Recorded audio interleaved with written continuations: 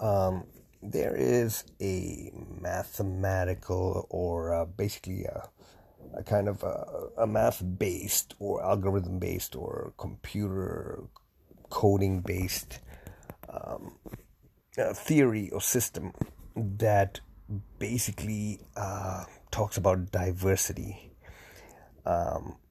It stems from like decision tree analysis and how diverse choices are better used to solve complex problems because the more diverse they are, the more you have data to utilize in decision making. And there's something, kind of like a way of thinking that's come about called, I think it's complex systems, right? There's also PhDs in complexity. Basically, a complex system is society, governments, country.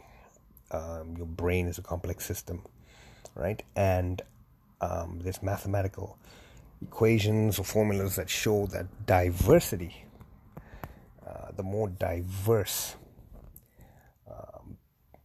the inputs into the solving of problems in complex systems, the more efficient the system is, or the better the system has an outcome at the end. So basically, you can look at it as humans, right? The more diverse the population, the more the potential to be a really efficient complex system. So the more diverse the population in a country, if the diversity is leveraged properly and used properly, right, and efficiently,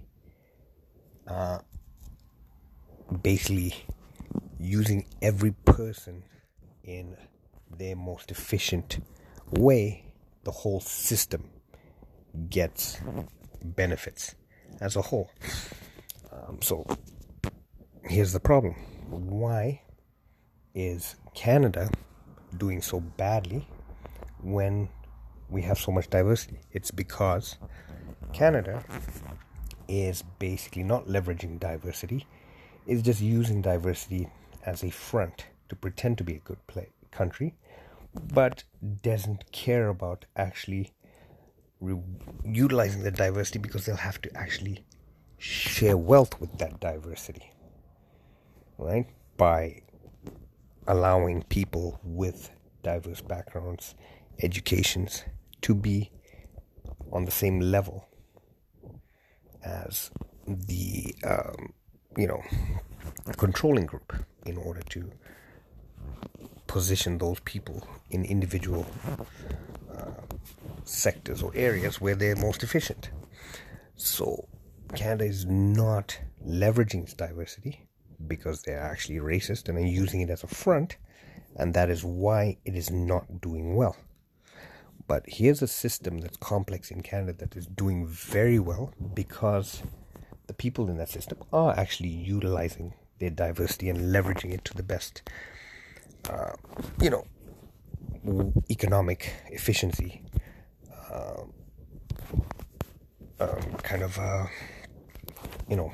points or levels that they can. And that's the underground economy in Canada. So, for example, Toronto has so many diverse groups and ethnicities. And when it comes to criminal groups in Toronto, those diverse groups specialize in certain things. So Tamils, for example, are really, really adept, far ahead of everybody else in terms of fraud and debit card fraud, mortgage fraud. Russians, for example, are very, very good with a certain other kind of activity, maybe cars, revinning, shipping cars. Chinese, very, very good at massage parlors and drugs. And they all those groups, right? Italians, Chinese, bikers, Tamils, Vietnamese, Russians, tie all little individual groups, bring their efficient, what they're good at to the table. All of them will do business with each other, relatively. Or will, if a Chinese guy knows a Tamil guy, Russians don't know the Tamil guys, the Chinese guy will, introduce and share their diverse knowledge. And that's why the underground economy in Toronto is so efficient, so smooth, and so clean and relaxed, and everyone's just chill and making so much money for Canada because they're actually leveraging diversity, because they're actually making their decisions based on economic outcome. Profit is the main thing, right? Not power and retaining wealth or trying to acquire or keep wealth, when in the end the whole system is going to crash. So Canada's got to wake the fuck up. Here's another system. For example, in Toronto, the diversity in Scarborough is leveraged better because people communicate with each other more and actually get to know, have friends, or actually have much more interaction with each other and sharing of, equal knowledge, treating each other much more, fairly, right? In terms of being more honest, right? So downtown Toronto, they, like, for example, Canadian WASP people may pretend or act or front like they're very, very close with people of other cultures, but they're really not, because in the end they're not as inclusive as people in Scarborough. They don't have an understanding. Why people in downtown Toronto do not understand or have much understanding of another group? Because they don't really have a close relationship with another group, whereas white people in Scarborough do. And therefore Scarborough is actually efficient at running with very, very low resources, and still we're rougher, tougher, better, faster, right, than idiots in Toronto who are just richer and hiding behind their fucking wall. But if there's a zombie outbreak, they're all hiding behind us. So there's how kind of proving that Canada's a racist dump in general.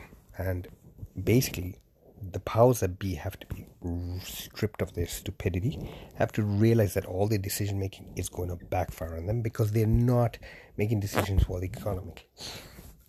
In Canada, the highest number of immigrants have come into the country during Conservative Party leadership rule, times of Conservative Party leadership.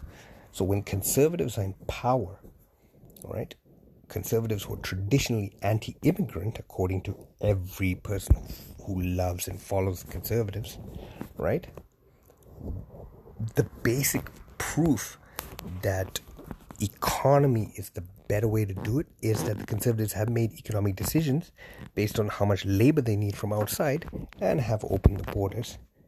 Yet everybody thinks liberals are more immigrant favoring, and more immigrants tend to vote for liberals, so they keep us apart, while still, when it comes down to it, they have to go back to making a decision based on economics. So they leverage their diversity when they're squeezed. Here's the problem: Canada's got so much resources, such low population, and are so backward because we're still in fucking mining and basically resource based economy, lumber, metals, stupid shit, right? Instead of actually leveraging and using our diversity to quickly ramp up. We could be a great country, but we're just going to fall apart because we are inefficient, not using all the knowledge and advantages that we have based on a diverse population, because of the racist, insecure, power hungry, idiotic, actually uneducated people running the country. And the idiots voting for them, which includes everybody. Thank you. So yeah, leverage diversity to solve complex problems in a complex system. It is a mathematically and economically proven theory that if you leverage your diversity, you have more knowledge, therefore you have more data, and therefore you are able to better make decisions that are so essential in solving complex problems. Thank you. Oh, sorry. Just as an end note, maybe I should clarify some things. I live in a suburb of Toronto called Scarborough, which used to be a city of its own before it was amalgamated into the city of Toronto. Toronto is very different from Scarborough. Scarborough is very diverse, just like the city of Toronto. But the thing is, the people in Scarborough have been used and abused after joining the city of Toronto. But yet the people in Scarborough are stronger, tougher, and more inclusive and understanding of each other because of the fact that we are downtrodden and so have that in common, kind of more blue collar, kind of more victimized by elitism and kind of that kind of stupidity, kind of upper class snobbishness, made to feel kind of like down a little bit, and more like a second class citizen. So we've actually banded together regardless of background and have closer relationships with people who are of different ethnicities. So we have actual better diversity, inclusiveness, and are reaping more benefits from our leveraging of diversity, which is why we are actually a stronger city and are better faring under worse conditions than the dorks and freaking geeks and soft, insecure, pretentious pretenders in the city of Toronto. So yeah, just in case you were confused. Scarborough is a suburb to the east of Toronto, originally a city, and we need to become a city again and leave Toronto.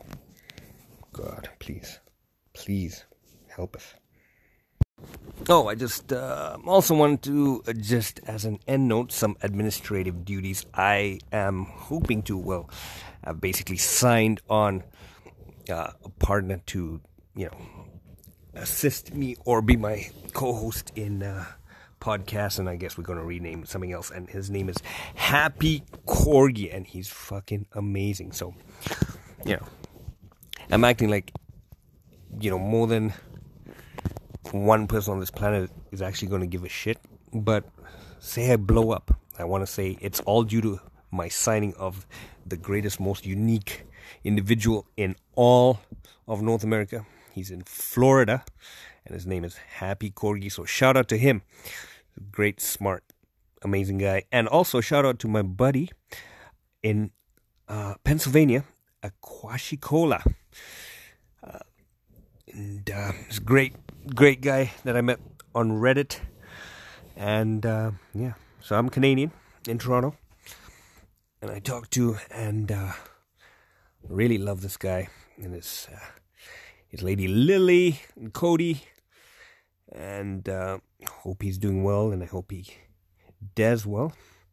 And I don't want to say too much about him, but great guy. And he's been through a lot, and he's a man of many talents. So maybe we'll have him on the podcast, and he can tell you a little bit about his own life. I want to make a celebrity out of these guys, even though I'm not even a celebrity. Well, in my mind, I am. But yeah, he was in the army in the U.S., completely the opposite of me. Lives in a place in Pennsylvania. Went to Penn State. Did stand-up comedy for a bit. Knows all this crazy stuff. Is a depth of and wealth of information that I need to start plumbing, but he's very private, so I've got to break in to his shell. So anyways, hi guys, thank you for being around and alive, and everybody else who knows me or cares about me, hi, bye.